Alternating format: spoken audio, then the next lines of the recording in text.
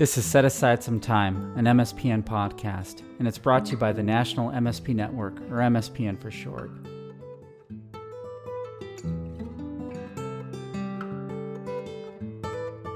And now, on to the episode. Thank you for setting aside some time for us today. My name is Annie Davidson, and I am Senior MSP Compliance Counsel for ExamWorks Compliance Solutions. I'm also a board member at the MSPN Network and happy to be hosting on this side of the microphone for my first time. So thanks for joining for today's podcast. With us today, we have a couple of heavy hitters. We've got John Kane, who is the Vice President of Strategy at Ametros Financial Services. He's also an MSPN board member and, in fact, on the executive committee with the MSPN network. So thanks for joining us today, John. We also have with us another heavy hitter, Marty Casavoy, who is the VP of MSP Compliance for ExamWorks Compliance Solutions. Let me tell you a little bit about both guests before we get started. I'll start with Marty. Prior to Marty's tenure here over at ExamWorks Compliance Solutions, he worked at a Boston area law firm that spun off their MSP compliance services and formed Crowe Parity. And over the next 10 years there, he and Crowe Parity developed a national reputation on the vanguard of injecting a legal sensibility into what had been purely a clinical industry. They were eventually acquired by Verisk Analytics, also known as ISO Claims Partners. Marty joined ECS in 2017, where he leads the compliance department and maintains oversight of the conditional payment department as well. In his current role, Marty is responsible for ECS's national outreach, training, business development, and account management, and the delivery of all conditional payment services. Marty is a graduate of Boston University and Suffolk University Law School, and he's an attorney licensed to practice law in the Commonwealth of Massachusetts. Marty himself works out of the Woburn, Massachusetts office. Welcome, Marty. And then let me get back and do an introduction here of John Kane. So as I mentioned, John is on the board at the MSPN network, and he is recently the VP of strategy at Ametros. But prior to that, he had a very illustrative career. He served as the Medicare program director for Liberty Mutual Group prior to joining Ametros. He was a 25-year employee with Liberty Mutual and served in a variety of claim positions, including liability and workers' compensation, including regional claims manager for integrated disability management and loss portfolio risk manager.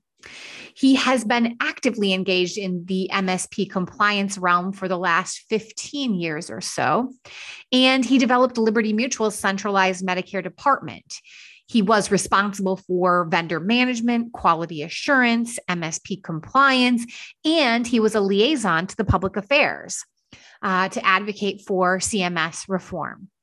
So he continues to be an active member of the Medicare Advocacy Recovery Coalition, MARC, as well as, of course, a recognized leader within MSPN. He is also an instructor for the Certified Medicare Set-Aside program. And prior to his work at Liberty and Ametros, he worked in the financial sector as a financial planner with a degree in business management. He also has an associate in claims designation.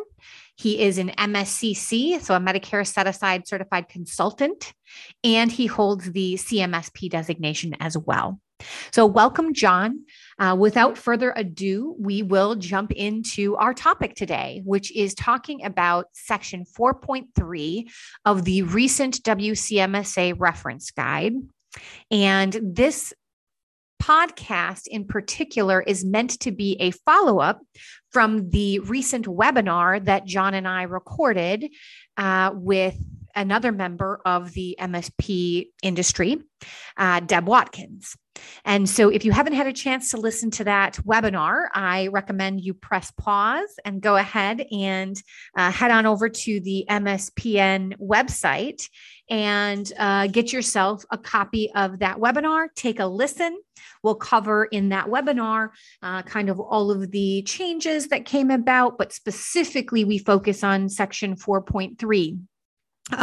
We'll do a little bit of refresher here in a moment with Marty and John just to kind of level set. But today's podcast is really picking up where our webinar left off. Our webinar occurred one day prior to Medicare's town hall. They wanted to talk a little bit more at that town hall about maybe some clarifications around the language and how 4.3 was drafted. So we will dive right in. So Marty and John, thank you so much for joining us today. I know as we were preparing for this podcast, we kind of talked about wanting to lay a little bit of groundwork. Of course, knowing that this is following the webinar that MSPN hosted, I wanted to just kind of lay out a little bit of that groundwork for our listeners so that when you two dive into the more conversational piece, you can hit the ground running and folks will kind of know where we're coming from.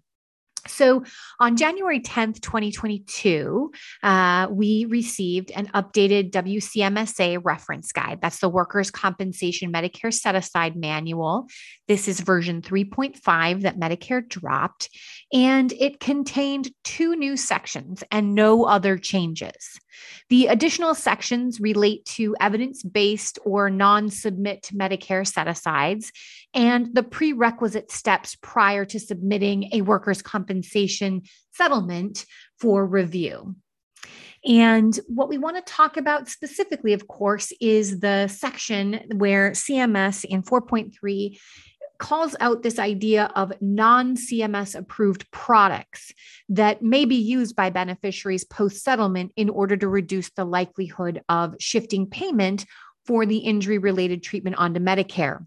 And the full text of that new policy, just for those listeners out there who may not have had a chance to read it, reads as follows. A number of industry products exist with the intent of indemnifying insurance carriers and CMS beneficiaries against future recovery for conditional payments made by CMS for settled injuries. Although not inclusive of all products covered under this section, these products are most commonly termed evidence-based or non-submit.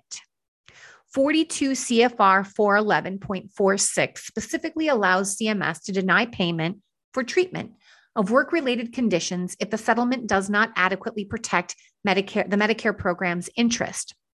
Unless a proposed amount is submitted, reviewed, and approved using the process described in this reference guide prior to settlement, CMS cannot be certain that the Medicare program's interests are adequately protected. As such, CMS treats the use of non-CMS approved products as a potential attempt to shift the financial burden by improperly giving reasonable recognition to both medical expenses and income replacement. As a matter of policy and practice, CMS will deny payment for medical services related to the work comp injuries or illness requiring attestation of appropriate exhaustion equal to the total settlement less procurement costs before CMS will resume primary payment obligation for settled injuries or illnesses. This will result in the claimant needing to demonstrate complete exhaustion of the net settlement amount rather than the CMS-approved WCMSA amount. And that's the end of the quote for that section. So this new policy really indicates that CMS cannot be certain that non-CMS approved products will, quote unquote, adequately protect Medicare's interest.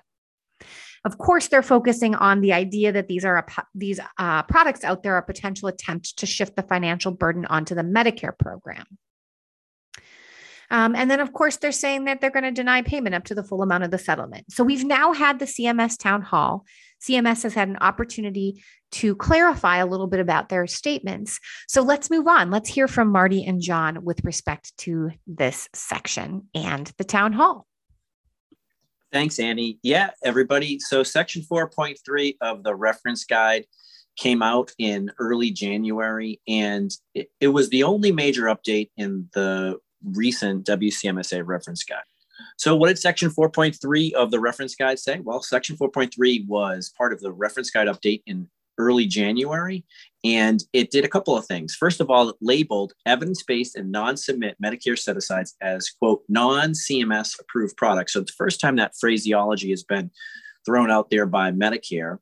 And Medicare indicated that as a matter of policy and practice, CMS will deny payment for medical services related to the work comp injuries or illness requiring attestation of appropriate exhaustion equal to the total settlement amount whenever a non-CMS approved product was utilized. And that, quote, from Medicare, will result in the claimant needing to demonstrate complete exhaustion of the net settlement amount rather than a CMS approved WCMSA amount. So basically what CMS is saying is if you didn't go through the process of getting your MSA reviewed and approved by Medicare prior to settlement, then you're going to be forcing the claimant into a spend down.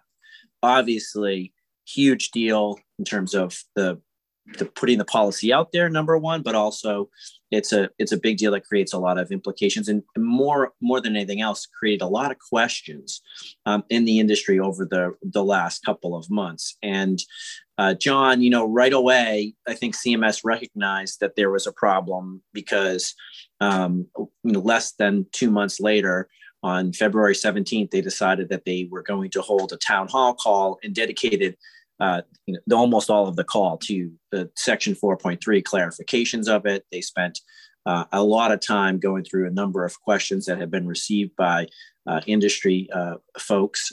And right away, obviously there was some clarification that they identified. So first one was around the question of when is this policy going to be enforced and how will it be enforced and will it be prospective or not? So they touched on that. So what do you think of the sort of the confusing almost way in which they described whether it's going to be considered to be prospective or retrospective? Yeah, thanks, Marty. So, in terms of, what we've heard is that this isn't a change, it's a clarification. I mean, in 4.3, they're talking about, CFR 41146, which they have the right to, deny payment. So that point was made. Another point that John Jenkins made is this MSA is strictly an agreement between CMS and the beneficiary. So in terms of, that denial, as you indicated, Marty, it's up to the total settlement amount. And then the procurement cost will come off that. And then in addition to, I think they added this, that conditional payments will also reduce that amount down. So, that net amount would be what the injured worker would have to spend before Medicare would then step in. Yeah, absolutely. It was very interesting the way they kind of almost in some ways changed things a little bit on the fly on the 17th. They did mention that they would issue a clarifying update or clarification to the actual language. And while we don't know exactly what that clarification is, it was implied certainly on the call that it would relate to the question that we've seen quite a bit around what do you do in situations where the case does not meet review thresholds in light of the fact that the language says that CMS will deny related claims if it's the case that the case isn't reviewed by Medicare. But John kind of clarified that, right? Yeah, Marty, it was interesting because, John led with the fact that CMS has the right to deny. And then as we got into, the discussion, it seemed to be retrospective. So, this clarifying memo came out, I believe, on January 10th of 2022, and that it seemed like the answer shifted from prospective to retrospective. Now, another important thing is that, on every CMS call, they start off with, that you should be relying on written guidance. So the discussions within, the CMS town hall calls, you should rely on like the WC reference guide as opposed to what's said in the call. So there could be changes. This call was definitely in follow-up to, the paragraph, on section 4.3, plenty of questions out there, a lot of gray areas. So it was good that, CMS stepped up, scheduled this call to provide further guidance. Yeah, and John, this is Annie popping back in. I just want to say, I'm glad you brought up kind of that letter from CMS that's sort of been circulating out there, because there were so many questions around that. And I think this prospective, retrospective kind of conversation that we're having now and the bit of confusion that comes up from the town hall, I think it really highlights the need for clarification from CMS. And I'm glad CMS is committed to doing that. We'll have to it remains to be seen what they say exactly. But that right off the bat caused a whole heck of a lot of confusion, knowing that they'd already circulated something indicating that it appears that they were already enforcing this. If we want to move on a little bit, I think, we know that CMS really with this language was trying to get at this idea that they don't want to recognize non-submit MSAs or alternative allocation methods. Can Marty, do you want to talk, maybe start us off talking a little bit about that and what they sort of view that as, and why we think they might be doing that? Sure. Yeah, absolutely. And I think it's important to recognize that just because you've utilized a non-submit allocation or an evidence-based allocation, provided that you've actually designated money for future medical care, you haven't necessarily created an issue that's going to create risk for you or your client with regard to CMS. And actually, it was surprising a little bit, but John mentioned that on the call on the 17th. He indicated that the non-approved product is not the actual burden shift, but it's the fact that Medicare has to make payment. And Medicare expects, and John indicated, that if it's the case that payment does have to be made by Medicare and it potentially is unreasonable, well, then that's going to be the issue that's going to create the burden shift, and that's going to create risk for the beneficiary in terms of their future medical care. So simply because you're utilizing an evidence-based MSA or a non-submit product is not in and of itself the problem. The problem potentially arises only if it's the case that Medicare has to make payment because the MSA or non-CMS approved product, if you will, is in fact exhausted. John, there was another key point that was raised over and over by CMS on the 217 call, and that had to do with Section 111 reporting and the way in which Medicare identifies future medicals on a case, either via Section 111 reporting or not. And there was some news that was released essentially on that call. I don't know if you could kind of go through that. Maybe we can talk about that for a little bit.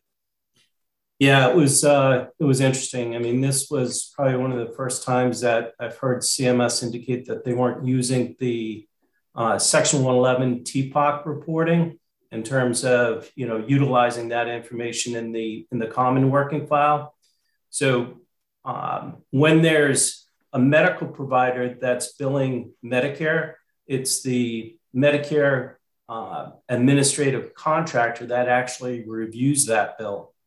So they're also referred to as a MAC. So these MACs look at, all right, what's in the common working file? So with an approved MSA, there's a marker in the file that indicates what that approved MSA amount is. So they would pay up to that amount if that fund exhausts and it's properly, administered with attestation. Then Medicare would then kick in and make payment. Now, if it's a non-submit case, they're kind of blind to that, unless there's some notice to CMS. You might have an MSA vendor that's sends CMS, BCRC, a letter indicating that this is a non-submit and here's the amount, or if settlement documents or annual attestation is filed. In that situation, CMS would put a marker in the file up to the total amount of the settlement minus the procurement costs. But the point is that if there's no proactive measure by beneficiary, plaintiff's attorney, MSA vendor, to notice BCRC on it, then BCRC could be making payments on it. So it was interesting to hear that point. And I'm sure that's, something that CMS is evaluating. Marty? Well, yeah. I think that's a really interesting, I was going to say just, John, I think that's a really interesting point because this is very new for all of us. And, Marty, does this really get at this idea that if somebody doesn't submit something through their review process, that they don't have a way of tracking it at all? Is that what this is saying? That's what it sounds like, that if they don't go through the review process, that Medicare does not at the present point in time, utilize the Section 111 TPOC reporting data to identify that a person was or was not using an MSA. So, you and I and probably everybody who's been handling Section 111 reporting or working on consulting with Section 111 reporting for the last, 12 years, probably would have assumed by now that the fact that there was a workers' compensation threshold TPOC that was reported to CMS could clue them in on the fact that maybe there should have been an MSA on that case. And if they haven't heard anything, well, then maybe they have an opportunity to inquire. And yet it seems like even 12 years into it, they are relying only on the manual processes to track WCMSAs, whether they be the fact that somebody actually has submitted an MSA for review and approval and then presented settlement documents, or somebody just randomly notifies CMS, whether that be through a process or just because they felt like out of the goodness of the heart that they wanted to do so. It in some ways is surprising that in 2022, that if a tree falls in a forest and no one is around to hear it, then apparently CMS can't hear it either. Yeah, that's a great point. I guess one of the questions that comes up, and I know, John, you and I talked about this a little bit in the webinar, was sort of this idea of, okay, if somebody is using a non-submit MSA or an evidence-based MSA, and the funds exhaust either, temporarily or fully, what happens then? Will Medicare step in and make payments like they would with a CMS approved MSA for a temporary exhaustion and or a permanent exhaustion? Did we get anything from John Jenkins at CMS on what happens once an MSA submits? What are they going to do? Is there an appeal process? John Keane, can you shed some light on that? Sure. On the non-submit, CMS takes a very simplistic view of this in terms of how the MSA is funded. They just look at lump sum, and it makes it easy for them because they just look at the total settlement amount minus the procurement costs. So think about that. If you have an MSA that was funded with an annuity, the way that CMS explained it is that there's going to be temporary exhaustion potentially in the future. And the injured workers will need to cover that cost up to the total settlement amount minus the procurement costs. So there's some significant issues if the injured worker didn't fully understand the way the MSA was structured and their responsibilities. So to that point, you also need to look at the settlement documents and to see if there's any indemnification. Was there any indemnification with a policy where the injured worker could go back and get that covered? So there's definitely some jeopardy here for the injured worker. And, I would strongly recommend, as does CMS, that, these funds be professionally administered, so that, these funds can be preserved, and there's additional, savings that the professional administrators have, where they can, they have networks, they have discounts, and, they're able to preserve those funds for a longer period of time. In terms of, a lump sum, same thing. So we paid out cash for this. So the injured workers, once that's fully exhausted, then they're going to need to go through the 5-level appeal process. So we talked a little bit about the Medicare administrative contractor. They're the ones that are going to issue that initial denial. And then the next step is, a redetermination process where simply, someone else looks at it and they'll probably come to the same conclusion. It's really going to need to go into at least the 3rd level of appeal process, where you have an administrative judge that's evaluating the case, the facts of the case, how that future medical allocation, was projected. Was it reasonable? So, there's a lot to this. I would agree with you 100%, John. One of the things that this really does underscore is the importance of having your MSA professionally administered, particularly for, the larger dollar, more complex cases. If you're going through a process of not submitting the case, and there's nothing in here, and Medicare was quite clear, there's nothing in here that requires you to submit the case to CMS. But if you're going down that path and you're not going to submit the case, I don't think I've ever heard a greater advertisement for professional administration. You do not want to be in a position where an individual is forced to make determinations about how their money is being spent and documenting how their money is being spent, and yet creating risk for themselves and everybody else involved in that particular settlement. And that's what this section really does underscore and emphasize, is that when you do avoid the process of going through this CMS review program, you set yourself up for that potential. Doesn't mean that you're going to be unsuccessful, but it does create potential future risk. And that's the reason why professional administration in these types of cases is so critical. Yeah, Marty, I would, I just add to that, several of these injured workers, might have a GED, even a high school education. And up into the point of the settlement, the workers' compensation carrier, had been paying these medical bills for the individual. And then, once the case settles, there's a shift there where the injured worker now is responsible for negotiating with the medical provider. And what happens if, that injured worker is treating for a non-work related knee injury, and then they also have a back injury that's work related, and they get a bill for the whole thing? Will they know that they need to separate out, the knee from the back, have the, back paid by the MSA funds, and then the knee paid by, Medicare? There's a lot of work that goes into this. And I certainly agree that, professional administration, is the way to go if, the injured worker really understands all the work that goes behind the scenes. Because ultimately, we want to make sure that Medicare beneficiary isn't denied coverage.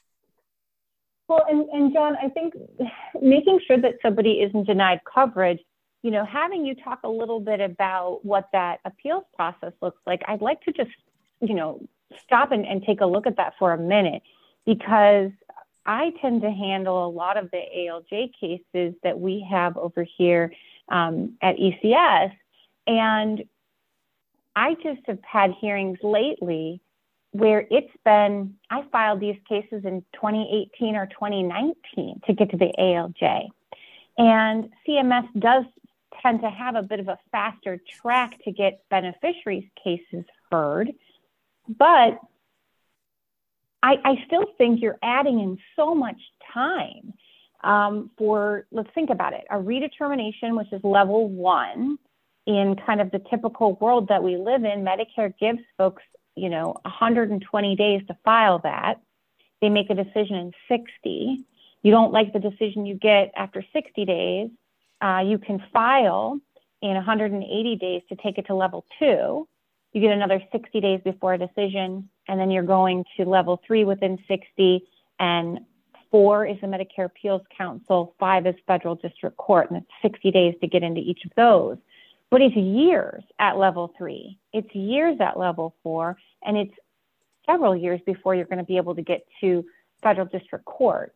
So I'm wondering if we've already sort of said that professional administration is a really good way to go, but can you guys talk a little bit about the impact to a claimant on this, sending this through this review process for an entirely voluntary program? There just seems to be a bit of a disconnect there for me. Yeah. Annie, I'll jump in first here. And I mean, think about the injured worker. So, they had their medical provider, they billed out, through the MSA, those MSA funds were exhausted with the non-submit. Now that medical provider bills, Medicare directly, then you have the MAC that denies payment. Now the question is that medical provider going to continue to treat that individual if they don't have any other funds, to pay for their medical treatment? So there is a certain amount of jeopardy here for the injured, party, and it could leave them where they're unable to treat. Well, and I think it brings up an issue for me too, because we also know that CMS says, hey, if you settle your case and you're not yet a Medicare beneficiary, you're somebody out there with a reasonable expectation, you're allowed to, and frankly encouraged to, from the day you settle your case, use those funds to pay for care related to the injury.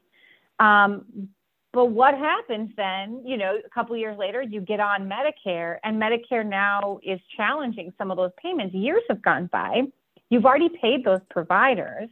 Those providers may or may not be participating in the Medicare program.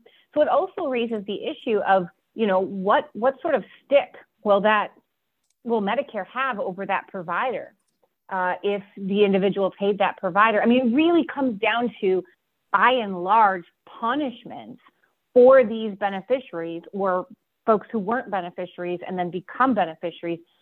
I mean, there's a lot of sticks involved here.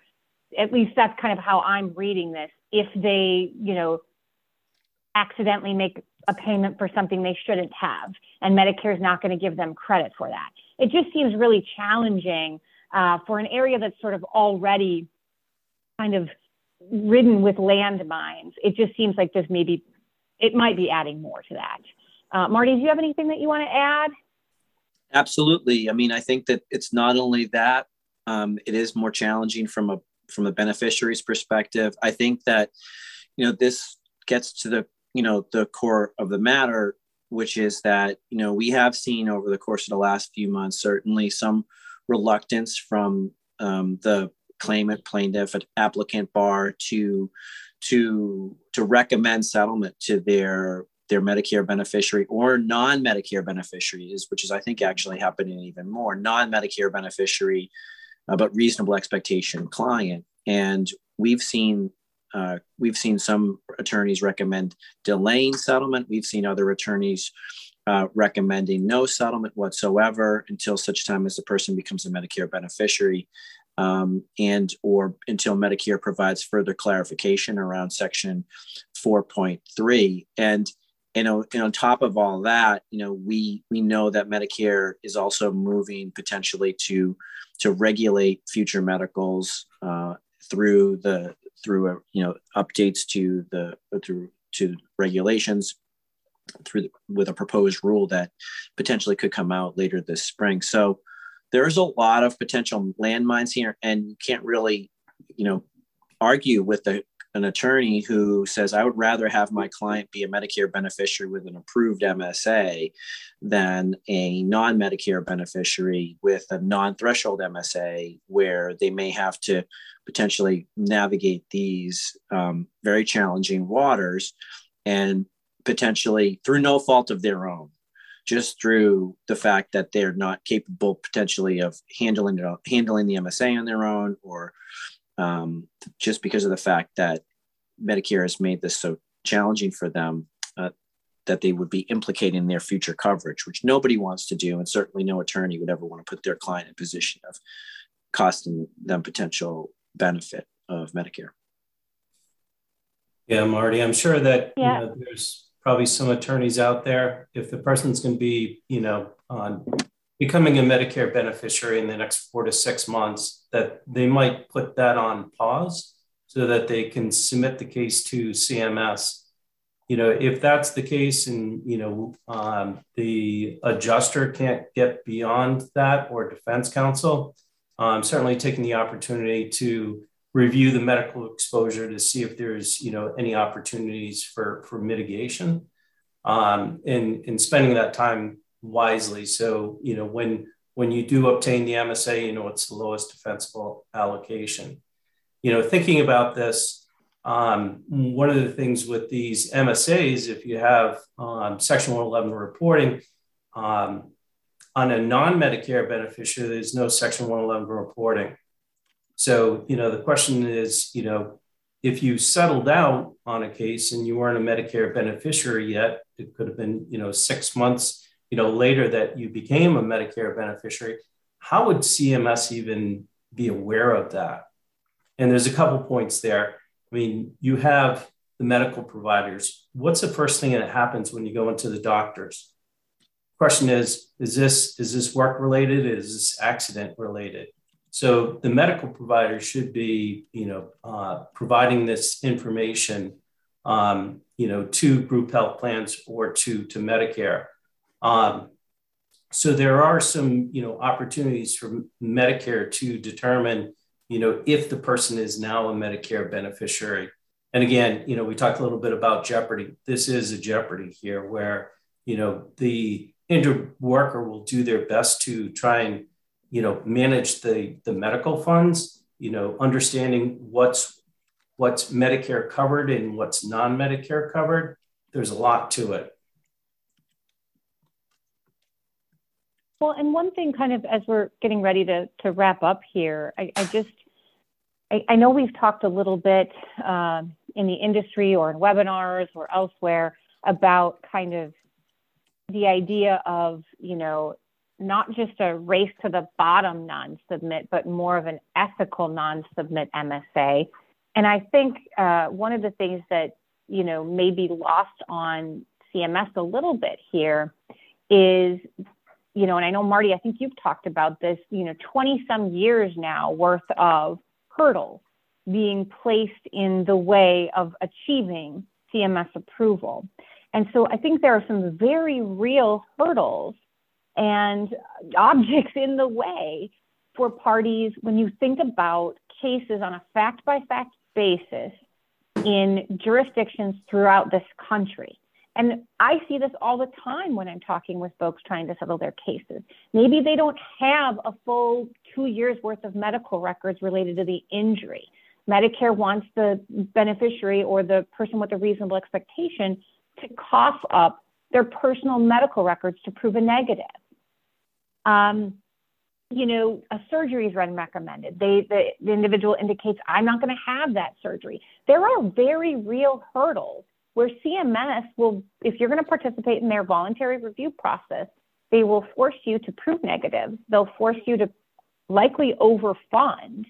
How are parties supposed to kind of reasonably consider Medicare's interest and adequately consider that interest, which is what's required under the statute itself? How do they sort of shore that up against this voluntary review process and a lot of the arbitrary, I would say, requirements and these, hurdles that are getting thrown up? Marty, can you speak to that a little bit?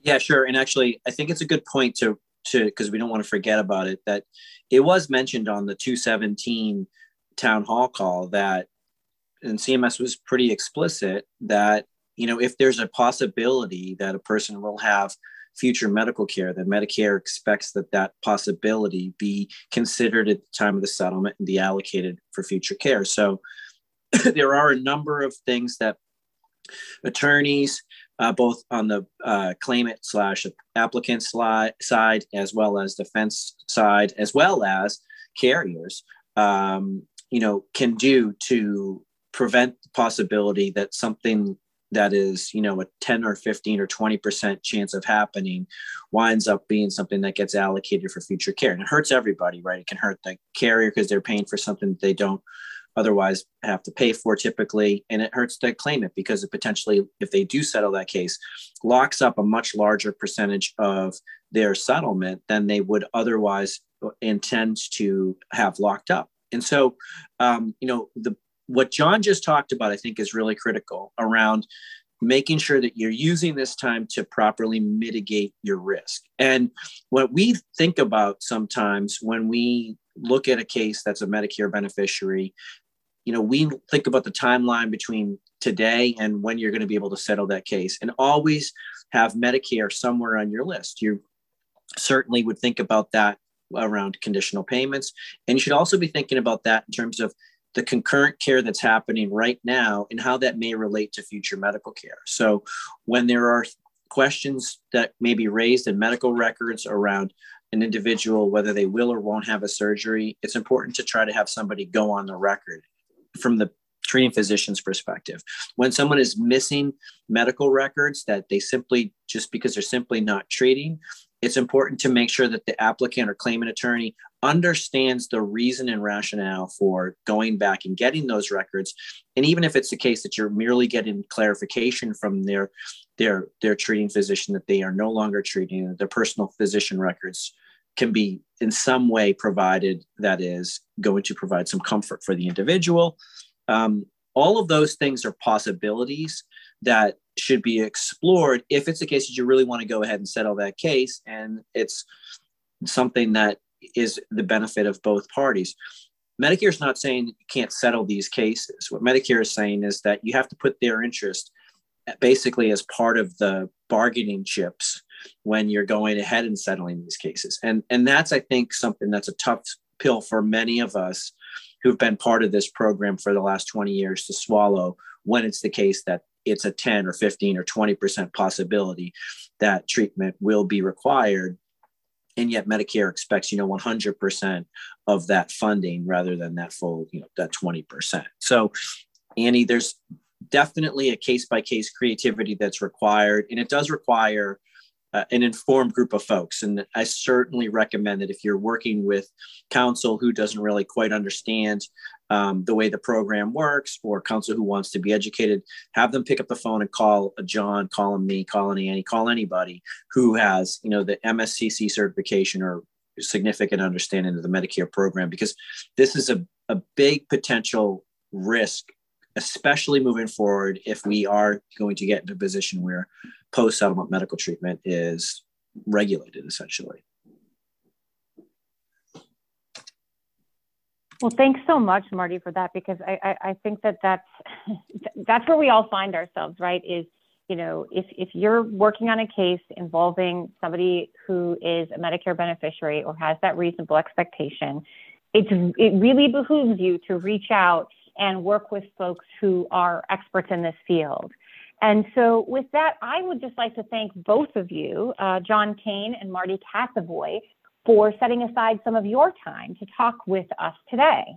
And certainly thank you to our audience for setting aside some time to listen to our MSPN podcast. Our next podcast coming up will be How Do You Counsel Clients Relative to the PAID Act? And so we hope you can join us. Thanks as always. Have a great day.